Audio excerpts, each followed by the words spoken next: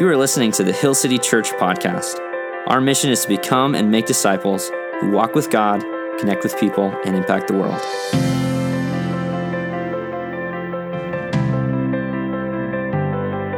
Morning, church. My name is Josh. I'm the lead pastor here at Hill City Church, and it's so good to be with you this morning. We are starting a brand new teaching series called Gardens. All of redemption history can be told through the story of 4 gardens. And that's what we're going to be looking at through the next 4 weeks. And I think plant imagery, agriculture, garden imagery, if you know me, it is rich within the biblical story. We use it in our discipleship process. I love talking about plants. And so much so, this is not a new thing for me. 10 years ago, when I first felt a clear calling, a sense of a calling from God to plant a church, I did what anyone who has that calling did, is you start thinking about logos, right? And you start thinking of like, what am I going to call it? And having all this stuff. And there's literally a Word document on my computer with that's titled The Garden. That's the name I came up with, and it didn't work out, obviously, because our church name is Hill City Church. But anyways, there's this deep sense that the Garden of Eden that we're talking about today, it teaches us, and it echoes all throughout the rest of the biblical story. It's hard to overstate the importance of Genesis 1 through 3. We're going to cruise through Genesis 1 through 3. We're going to bounce around. If you have a Bible, you can open it. Try to keep up if you want. You can also read the verses on the screen. I would encourage you, whatever you do, if you've never really kind of taken time and read through these first 3 chapters, so much of the rest of the Bible won't make sense if you don't have the Garden of Eden really internalized. And so for us, what the Garden of Eden teaches us is the way things are now is not how they were created to be. It's the beginning of the story. And so much of our understanding, even of the gospel as it's preached so much of the time, it begins with guilt, or it begins with sin. And the story doesn't actually begin there. It begins in the garden. And today we're going to be looking at these 5 just huge questions. Questions like, who is God? Who are we? What is our purpose? What went wrong, and is there hope? Are those big questions? You better believe it. Those questions are the human experience. You might be here today, and I don't know what kind of faith background you have, but I would guess that maybe there's someone here today who maybe you didn't grow up in the church. And maybe you wouldn't even call yourself a religious person, right? Maybe you're not a person of faith yet. My guess is you've asked some of those questions before. Those are questions that people inside and outside of the church, those are just human experience kind of questions. We're going to try to answer those questions today from Genesis 1 through 3. And yet, whenever we look at the early chapters of Genesis, we have other questions, don't we? We might call them academic or intellectual kind of questions. Is the earth 6,000 years old or 4.54 billion years old? Are Adam and Eve, historical people who really existed, or are they characters in a story?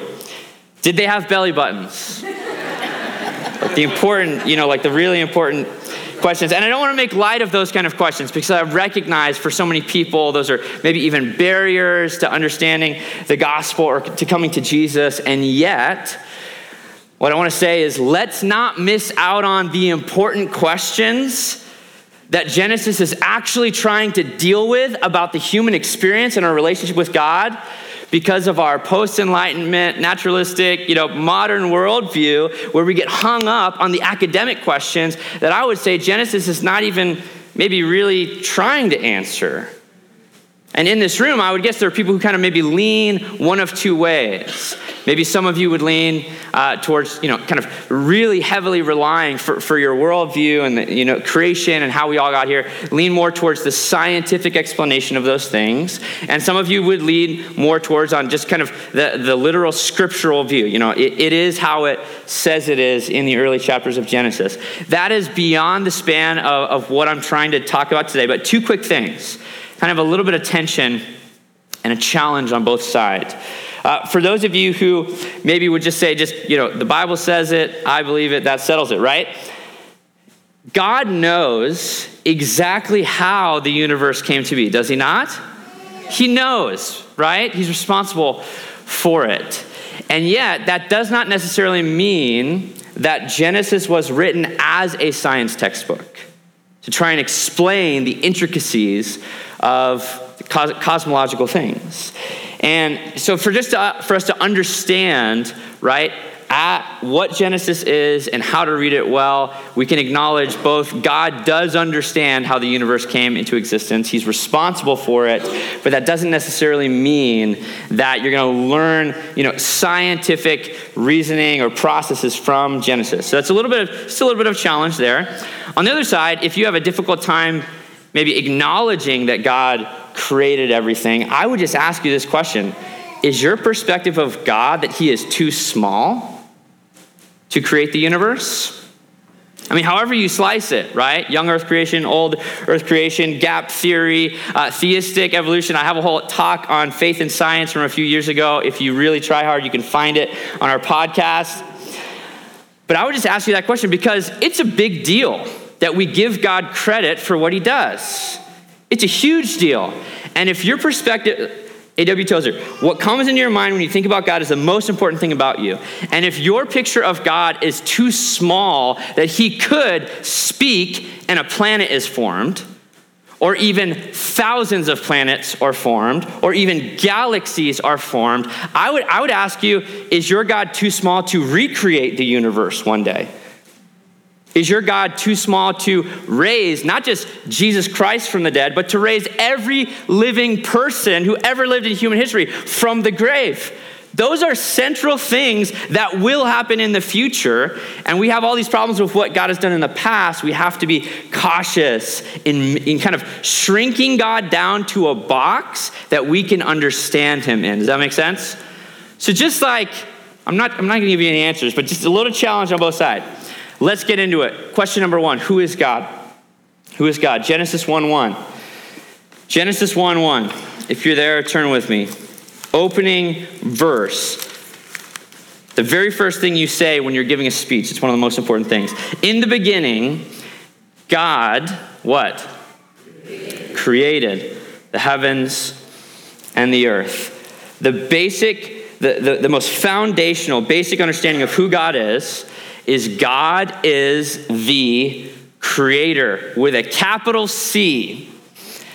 God is not just creative, although God is very creative. I mean, think of a platypus, right? Like that's creative. He is the creator. Before everything that we see, hear, touch, feel, taste, smell, before all of that, God existed. You might shorten Genesis 1:1. In the beginning, God, ... That should humble us and bring us to our knees in our understanding of the God that we worship. God pre-existed. And contrary to other ancient creation stories and myths, right? Enuma Elish, there's a host of them in the ancient world. In all of those, there's kind of a bunch of gods, and they fight each other, and the top god ends up being the one who gets credited for creating. That's not how it works. God doesn't have to slay a primordial monster in order to create. He doesn't have to fight with a pantheon of other gods to become the top god. God in and of himself is sufficient. And he speaks. He doesn't have to get in a battle and earn his place. He is the creator. He speaks. He's the Alpha, the Omega, the beginning and the end. And he doesn't create out of, once again, contrary to these ancient myths, he doesn't create out of an insufficiency because he needs slaves. He doesn't need humans, right? He actually creates out of an overflow, an overflow of his love, so that there would be more and more beings who could experience his glory and his goodness and his love. Not because he was bored and he needed to watch what we're going to do, right? And see how everything was going to shake out. God is fully sufficient. He's pre-existent. He's omnipotent, all-powerful, and he is the creator of the heavens and the earth. That's the first thing we learn. The second thing, Genesis 1:31, God saw everything that he had made, and behold, it was very, everyone say, good. It's very good. If you read Genesis 1, what you're going to see is each day, all 6 days of creation, God creates, like there's a pattern, right? It's poetic in a way. And then he looks out at what he created, and it was good, and it was good, and it was good, and it was good. And at the end, it says he looks at everything he created, and it was very, very good. What does that tell us about God? God is good. He's good. He loves you. God doesn't make mistakes. God doesn't mess things up. When we can say it like this: when you see something beautiful in creation, when you see a sunset, you might look at a sunset, or someone from kind of a purely naturalistic worldview, right, that says there is no God and it's just all chance. You might look at a sunset in that worldview and you might say, what are the odds? You can still appreciate there's a beauty in that sunset, but you say, what are the odds? I mean, the clouds and the wet, that's just like weather, right? You know, it's crazy that the sun and the beauty and the colors, it's almost like there's a painting there, but I know it's not because it's just chance, right? You can look at something like that, you can say, what are the odds? Or you can say, what a great God. God is good. He is responsible, and he deserves credit for the goodness that we experience in this world. And we're going to talk about what went wrong here in a few minutes, right? And so I know there's brokenness. I know there's sin. I know there's all of that stuff. But even still, there is goodness in the world. And we see God's goodness on display. Third thing that we see in the early chapters of Genesis 2:16-17, if you're there. And the Lord God commanded the man, saying, you may surely eat of every tree of the garden, but of the tree of the knowledge of good and evil you shall not eat, for in the day that you eat of it you shall surely die. What this teaches us about God is holy. God is holy. The word holy means to be set apart or distinct. And so God creates mankind, and one of the first things he does is he makes a rule for them. You can say God makes the rules. God decides right and wrong. It's his job because he's the creator, so he gets to write the default operating manual for his creation. And so this idea that God is the creator and we are creation, that puts us in our place. He is holy. And even though he creates mankind as good, he still is the one who decides what continues to be good. Another way to say it is he's in charge, or we might say it like this: he's king. He's king, makes the rules. John Stott says it like this: God's provision for Adam and Eve was perfect. They lacked nothing in the Garden of Eden. God knew that their happiness lay in enjoying what he had permitted, get this, and abstaining from what he prohibited. His permission and his prohibition both issued from his sheer goodness and love. And so when God makes that initial rule, eat from any of the trees except this one, there's a boundary, right? Don't cross that boundary. What God is doing in both of those things, both in his permission, all those other trees are delicious, right? Eat from those, like in his permission and in his prohibition, what he's doing is he's demonstrating his holiness, but he's also teaching us that if you want to truly find happiness, isn't that another one of those questions that people are asking? Life, liberty, the pursuit of happiness. What's truly going to satisfy my soul? It actually comes from living life according to God's original design, according to God's rule, which includes his rules, living life according to God's authority and following him. There's a lot more that could be said about who God is, but those are three of the most important things that we see in Genesis. Who are we? Who are we is the next question as human beings. Genesis chapter 1, verse 27. So God created man in his own image. In the image of God, he created him. Male and female, he created them. What does this teach us? We are made in God's image. We are made in God's image. That is so essential for us to understand. We're not just another animal, right? We're not just the process of animals.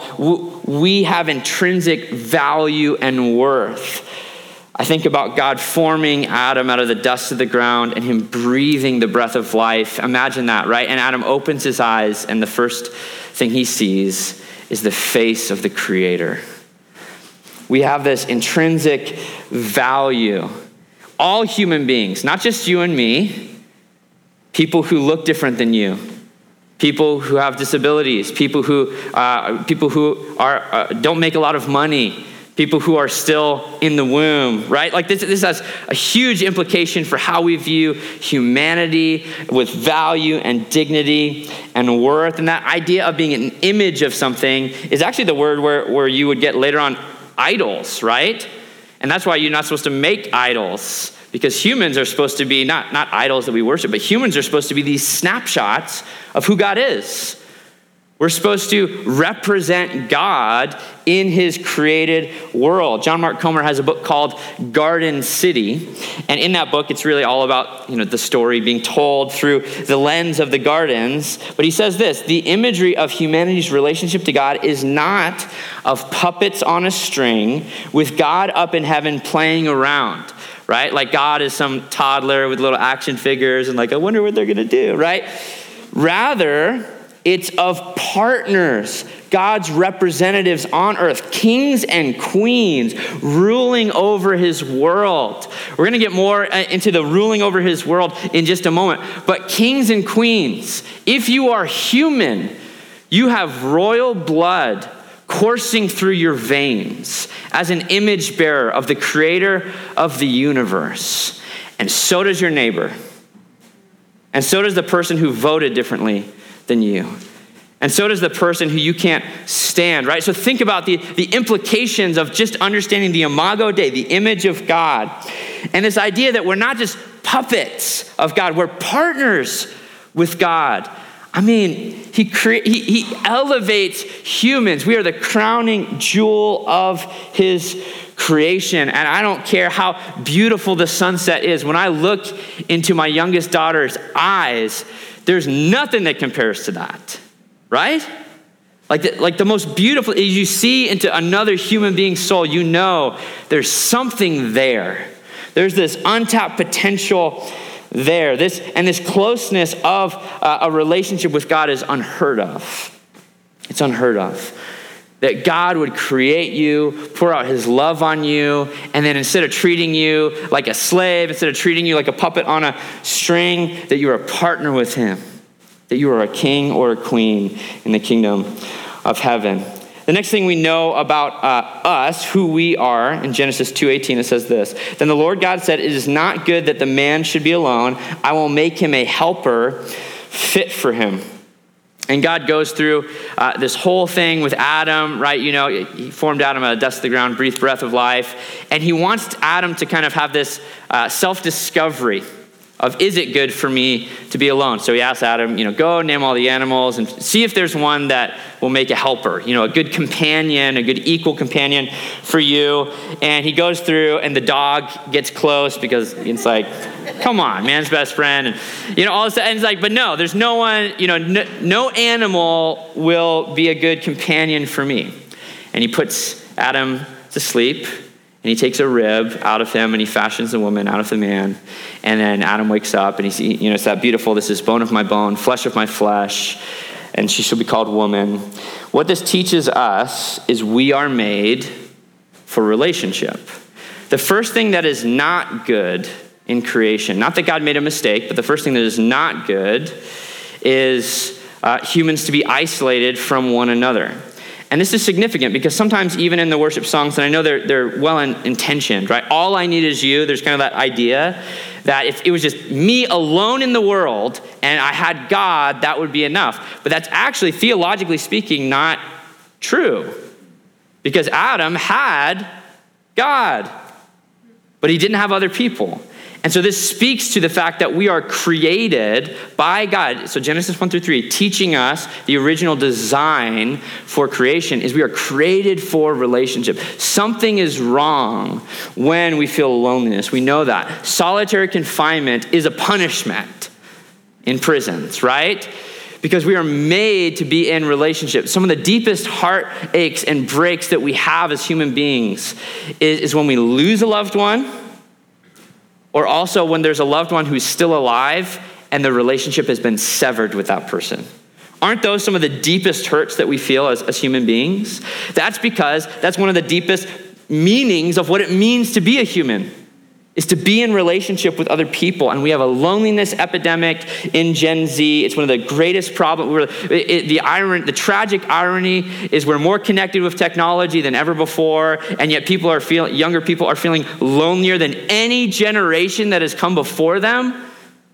How is that happening? The last few years, social distancing, isolation, mental health problems, suicide, skyrocketing, all of that sort of stuff. And all of that to say, we don't just want to run church services. We want to be a community of God, a living, active community of God. And when we say every single week, please fill out a Connect card, it's not just because we want to spam your email and let you know all the events going on.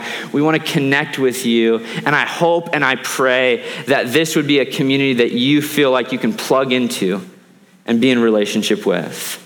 More than just even on a Sunday morning, in life groups, Bible studies and prayer groups and mentorships, in deep, lifelong, lasting friendships here.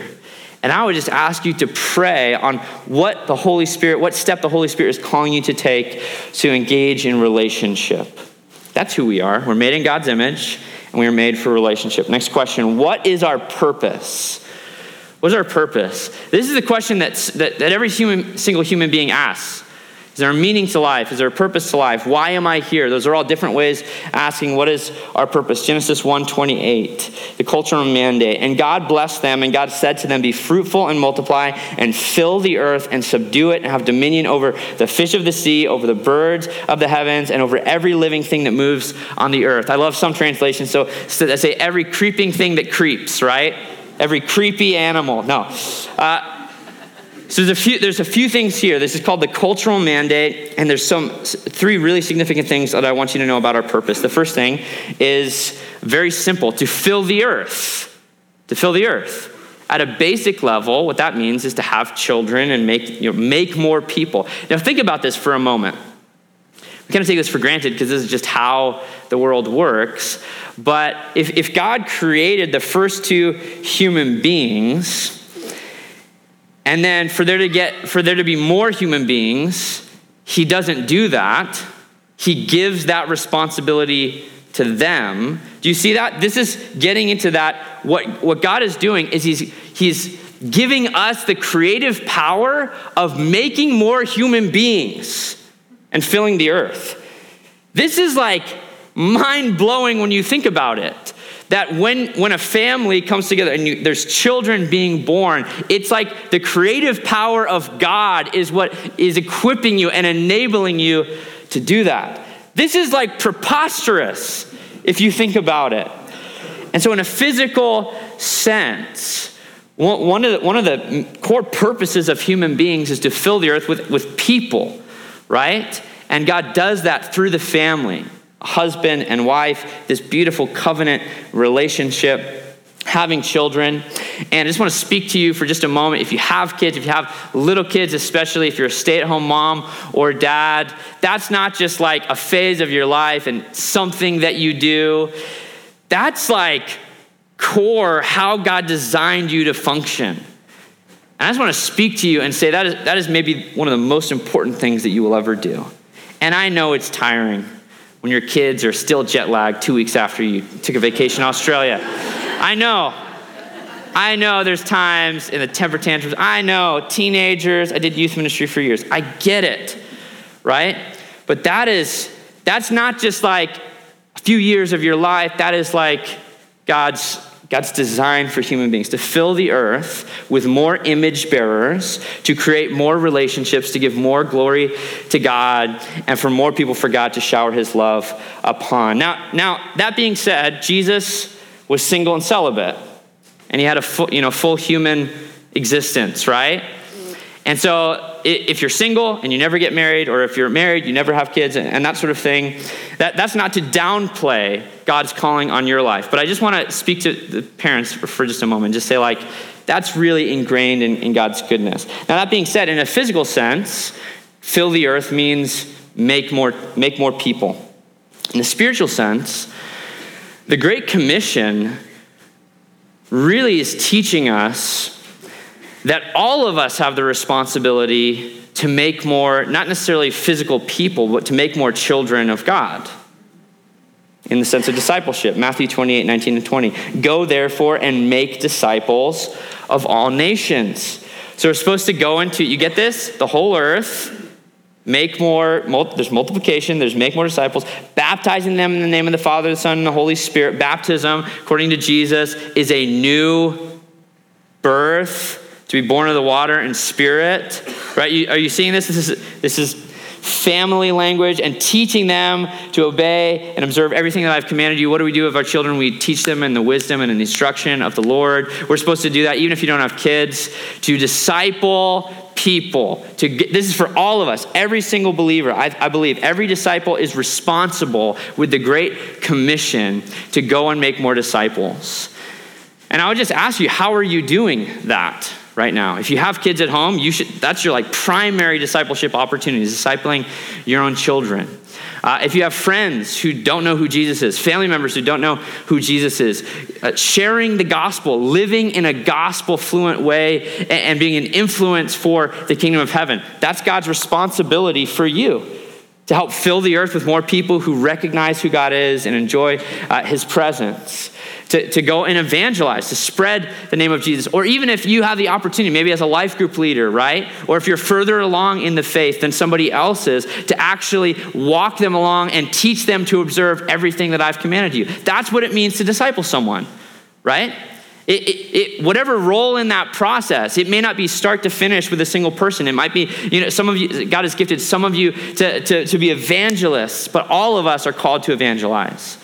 God has gifted some of you to teach and instruct and to exhort and to give wisdom and to help mature people in the faith. But I think it's for all of us to live out everything Jesus commanded us to do and to teach others to do the same. All right, we've got to keep moving. That's the first thing. Fill the earth. Physical sense with families and children, but in a spiritual sense with God's family and creating more children of God through discipleship and through spreading the gospel.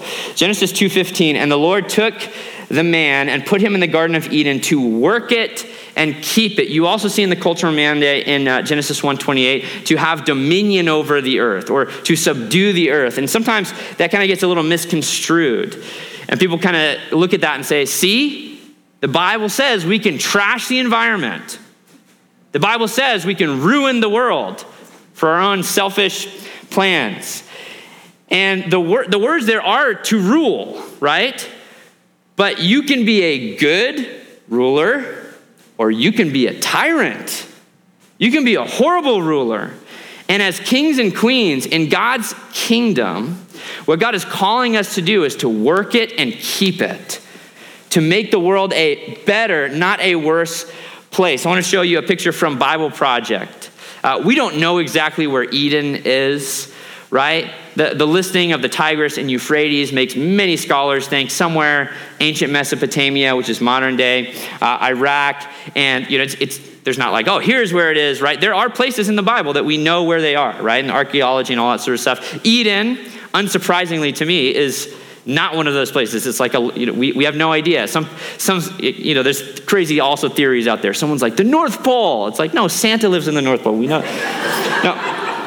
But it's like, there's crazy theories out there, but Anyways, the picture here, so here's the best we got. A Bible Project screenshot from one of their videos. Artist rendition, but there's this mountain and there's these plants. So a kind of a misconception about Genesis 1 through 3 is that the entire earth is a paradise, right? It's actually not that way. Eden is this place of beauty and almost like an untamed beauty. And there's these 4 rivers and they're flowing out of it. And in the description, if you want to read in Genesis 2, there's like gold to be mined and onyx. There's natural resources, but they're under the surface. And the garden is overgrowing. And you see what I'm saying? That it's this place of goodness and beauty. It is a paradise, but God actually gives the job to Adam and Eve to take that to the rest of the world, to work it, to keep it, to subdue it, to have dominion over it. John Mark Comer says it like this: in Genesis' vision of humanness, we don't work to live, we live to work. It flat out says we were created to rule, to make something of God's world. I love that line, to make something of God's world. And what that means is that the work that you do is not just like, I've got to suffer through my 40 hours this week or my 50 hours or however much, if you have a 9-to-5 job or whatever that is. And then real life is what takes place when you get home at 5 till when you go to bed. Or real life is Saturday and Sunday, right? That this idea of work, it exists before the fall. Before anything went wrong, Adam and Eve were workers. And you want to know who was a worker before Adam and Eve were workers? God is a worker. Seventh day, he's sitting on the back porch, sipping whatever kind of divine beverage God sips, sinking down. He's like, and he doesn't take a rest because he's tired. He rests so that he has an opportunity to enjoy his creation. I love that song, Waymaker. Even when you don't see it, he's working. Even when you don't feel it, he's working. He never stops working. He never stops working. Except for the 7th day, he actually did stop. But again, it's a beautiful song. But this idea that God is a worker, it's part of who he is. And if we are created in the image of God, guess what? Work is not just something you do. Like, we're created for good. Okay, Ephesians 2. We're created for good works so that we would walk in them. So in part of the redemption that we experience through Jesus Christ, Jesus is saying, get to work. Get to work. And it's not just the spiritual stuff. It certainly is. But here's how I would say it: to spread God's blessing. It's part of our purpose as human beings. Think of that, the garden on the hill and the rivers spreading, and God says, it's up to you guys. Spread that throughout the rest of the world. That you have the opportunity to spread God's blessing. And you can spread God's blessing as a barista at a coffee shop. You can spread God's blessing as a plumber. You can spread God's blessing as a nurse. You can spread God's blessing as a stay-at-home mom or dad. You can spread God's blessing at a gas station. You can spread God's blessing as a missionary, as a pastor. There are so many ways, and that, like, seriously, that you have the opportunity to treat other human beings with value and worth and dignity, and to be a gospel presence in whatever God has positioned you to do. It's significant. This is why, Genesis 1 through 3, it's significant. By the time you get to Genesis 12, and a lot has happened between, 10 chapters, but a lot has happened with the fall and everything's messed up. And then God makes this covenant with Abram. And in that covenant, significantly, God says he wants Abram to have lots of descendants to fill the earth. And then God's going to bless him so that he will be a blessing to the earth. And the Great Commission, we're supposed to multiply and make more disciples, and we're supposed to teach people how to. So you see this, right? This idea of filling the earth with people who recognize God's presence, who are in relationship with him, and then spreading God's blessing so that everyone will enjoy God's goodness, just like the first 2 humans enjoyed God's goodness and his relational presence in the garden. This is what the church is meant to be doing today, to fill the earth with disciples and to spread God's blessing wherever we go. And yet, that's beautiful, right? And yet, war in Europe. And yet, COVID-19, and yet racism, and yet death, and yet cancer, and yet, like I said, we see all the bad stuff, don't we? Very, very important question. What went wrong? What went wrong? There's another character in the garden, Genesis 3, verse 1. Now the serpent was more crafty than any other beast of the field that the Lord God had made.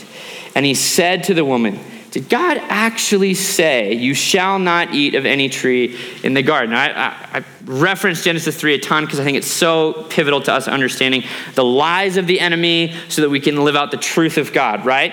And the theology of the devil, right, that's who the snake is, will not be fully explored in Genesis 3. And neither will the theology of many things, right? This is like first 3 chapters of a very long story that God has told over thousands of years. And yet, by the end of the story, it's crystal clear who this sneaky snake is, okay? Revelation 12:9, the last book of the Bible. And the great dragon who was thrown down, that ancient what? It's not a surprise, yeah. Should be no surprise, is that we're talking about the same being, okay, who is called the devil and Satan. By the way, the devil is not his name. Satan is not actually his name. Those are both titles, right? Accuser, slanderer, adversary. It's almost similar to that idea of he who shall not be named, right? If your name is actually central to your identity, it's like saying that, you know what? This being is so evil, we're not even going to justify giving him a name. We're not even going to speak his name. The deceiver of the whole world. So deception is his tool. He was thrown down to earth, and his angels were thrown down with him. Okay? So that's who the snake is. It's the devil. It's Satan. And there's 2 primary areas of attack. The first area of attack is the enemy attacks God's word. It's an attack on God's word. Did God really say, right? It's a questioning because God has made his holiness, his boundaries clear to everyone. And the enemy says, really? Are you sure God, understands the world? And R. Kent Hughes puts it like this, 3 things that happens for Eve. Because notice he comes to Eve. And this is an interesting interesting note for understanding this. That God gave the boundary before Eve was created in Genesis 2. And so there's speculation on why the enemy specifically attacked the woman. And I think the reason is that she heard God's rules secondhand, right? And by the way, Adam we're led to believe he's right there. So he's not oh, actually God didn't really say that. He doesn't step in, he doesn't lead, so anyways. But look at what happens is for Eve, and R. Kent Hughes says this, she diminished God's word, then added to his word, then softened his word. So in this whole conversation, when you mix lies with the truth, it gets really confusing, which is why social media is confusing, right? She diminished God's word. She says, yeah, we can eat from the trees, where God actually said, you may eat of any of the trees. So even in how she's talking about what God has given them, it's yeah, he gave us some of the trees. It's no, literally every tree except this one, right? She added to God's word when she said, yeah, we're not supposed to eat from that tree or even touch it, right? Remember the Pharisees making boundaries upon boundaries? So it's more difficult, legalism, more difficult to follow God. And then she softened God's word. Instead of saying you will surely die, when she repeats what God has said back to the enemy, she said, you might die, lest you die. God said, if we even touch it, lest we die. We might die. I don't know, maybe we die, maybe we don't die. Let's roll the dice, let's see. And obviously they take the fruit, the woman takes, she eats, she gives it to her husband, who we think is right there, they eat. Guilt, shame, sin, evil, all of that comes into the world. That's the first attack, is on God's word. And then the second one is on God's character. An attack on God's character. Is he really good? Is he really holy? Should he be able to make the rules? Is he even the creator? Are you the creation? Maybe you should be the one making the rules.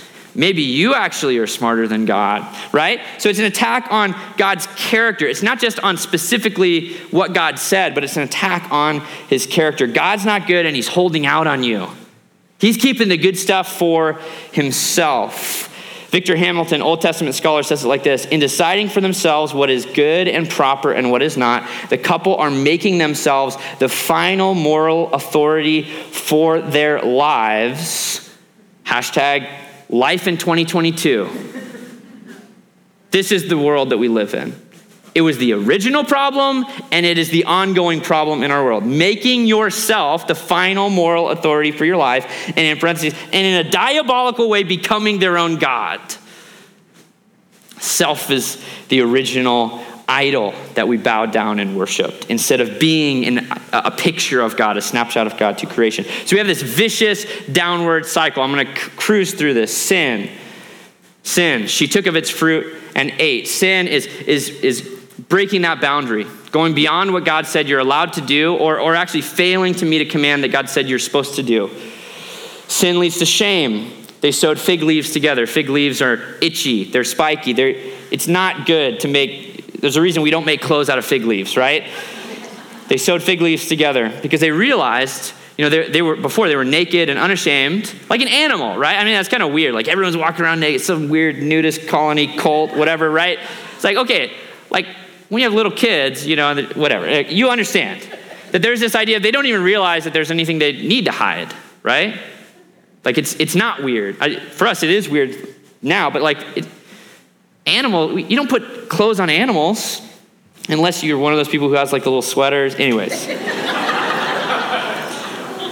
Shame, hiding. They hid themselves from the presence of the Lord. They knew there was not just something about them that they need to cover up with one another, but they actually are scared. Instead of craving conversation and relationship with God, they're scared of God. Notice God doesn't hide from them. They hide unsuccessfully from him. Hiding, there's blame. The woman who you gave to be with me, right? Who does God speak to first? Adam. There's this responsibility, actually, right? Even though Eve's the one who took the bite, the greater, who did I tell not to do that to? Adam. Why'd you guys eat? And he blames God. You gave me this woman, blames the woman, talks to the woman. Well, why did you eat? Well, the devil made me do, and it's just like everyone's blaming each other. So there's shame, hiding, blame, ultimately leads to the curse. You can read that in Genesis 3. Cursed is the ground because of you. And there's specific aspects of the curse, right? You have pain and childbirth, and then you also have weeds and thorns in the ground. We're going back to our original purpose. Families fill the earth. One of the purposes, spreading God's blessing, taking the goodness of Eden and spreading it to the earth. Both of those primary purposes, our true meaning of life is now corrupted. Does that make sense? There's a specific reason why. There's all sorts of other aspects of the curse, right? Cancer exists, like that kind of stuff. But those specifically, our true intended purposes as human beings are now corrupted. And by the way, God doing this is not just God, being a mean parent or giving some kind of consequence. Actually, what God is doing is he's saying, if you want to fulfill your true purpose, you're not going to be able to do it on your own. And the curse is actually going to drive you back to me. That's what pain and suffering are meant to do in our lives. Drive us to full dependence on God like we had before sin entered our world. And then ultimately death. Genesis 3:19, for you are dust, and to dust you shall return. That's what Ash Wednesday is about, remembering our mortality. We came from the dust, and to dust we shall return. So just in a nutshell, that's what went wrong. There was an attack on God's word, an attack on his character, and then sin, disobedience to God, spiraled and led to all of that, to the point where the next generation, Adam and Eve's two sons, one kills the other one. Like things get out of hand very, very quickly. The end? Is there hope? Very important question for us. Is there hope? The rest of our series, we're going to explore the hope that we have through 3 more gardens that we see in the biblical narrative. But even in Genesis 3, God doesn't leave them without hope. There's a prophecy from God in Genesis 3:15. It's called the Proto-Evangelium. I will put enmity, this is what God says to the serpent, between you and the woman, and between your offspring and her offspring, and he shall bruise your head, and you shall bruise his heel. We have to remember that Father, Son, and Holy Spirit were there on that day. That the Son, by him and through him and for him, all things were created. And the fact that human beings would rebel against God is of no surprise to God. And he actually had a plan before they did that. And the rest of Scripture, the rest of the Old Testament really, is echoing this Genesis 3:15, someone's coming. Notice, it's not the offspring of a man, which is generally how lineages were recorded in Scripture. Abraham's son, Isaac's son, Jacob's son, right? The offspring, the seed of a woman, which is just, if you want to get into the technicality, it's like a weird way to say it, okay? The seed of a woman. Not the egg of a woman, the seed of a woman. And so there's this son who's the father, right? There's this weird, like, someone is coming. And throughout the prophets and the law and the rest of the Old Testament, it starts becoming more clear. We start understanding more by his wounds. There's going to be healing. Who is this? He's going to be, from the tribe of Judah. He's going to be a kingly descendant. Eventually, we would call that person, this figure, the Messiah. And we get the advantage of looking back and not just looking forward and saying someone is coming. We get to look back and saying Jesus Christ came. That's Jesus in Genesis 3:15. He is the offspring of woman, the Virgin Mary, without a human father because God is his father. And the good news of Jesus Christ is that his heel was bruised. There's actually nails through his feet and through his hands when he suffered and died on the cross. And he died, and in the darkest moment of history, when it looked like the enemy, the snake, had won, 3 days later, Jesus conquered the grave when he rose back to life.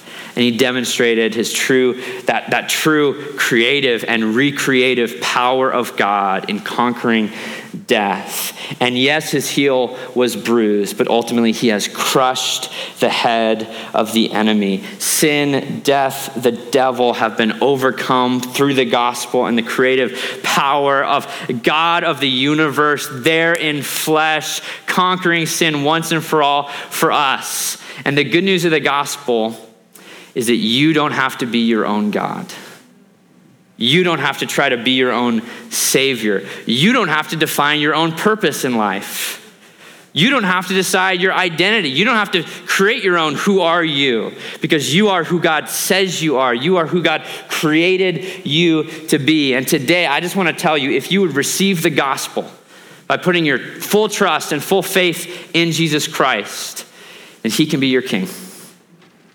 He can be the God that you worship. And you don't have to worry about trying to be the creator, capital C. You can just be his creation.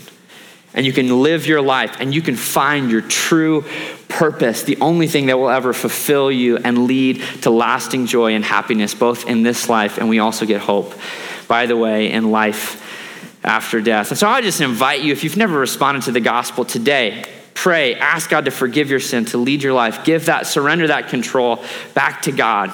Live the rest of your life to worship him, to glorify him and enjoy his presence forever. And I would invite you to take that step of baptism. It's that step that Jesus commanded us to take. It's that new birth, entering into a new family, a new covenant with God. And you can find out more about baptism on our website, hillcityboise.org/baptism. Let's pray. God, thank you. We want to give you all the credit and the glory for creating the universe. And in the midst of such a vast universe, you created earth to be our home. You gave us dignity and value and worth. God, we just look out across other human beings and we see we are beautiful, but in light of the fall, we also see we are broken. We are deeply, deeply broken. And we need you. So much of what we experience in our lives is the curse. And we need you to bring blessing. We need you to bring new life. And so God, I just want to surrender my life to you, our church to you. I pray that we would be the people that you have created us to be. and we would see a little bit more of heaven on earth. We pray this in Jesus' name. Amen.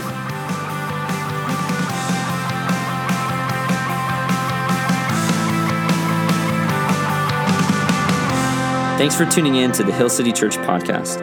You can find out more about our church at hillcityboise.org. Follow us on Instagram and Facebook at Hill City Boise. We hope this teaching has encouraged you and helps you follow Jesus with everything.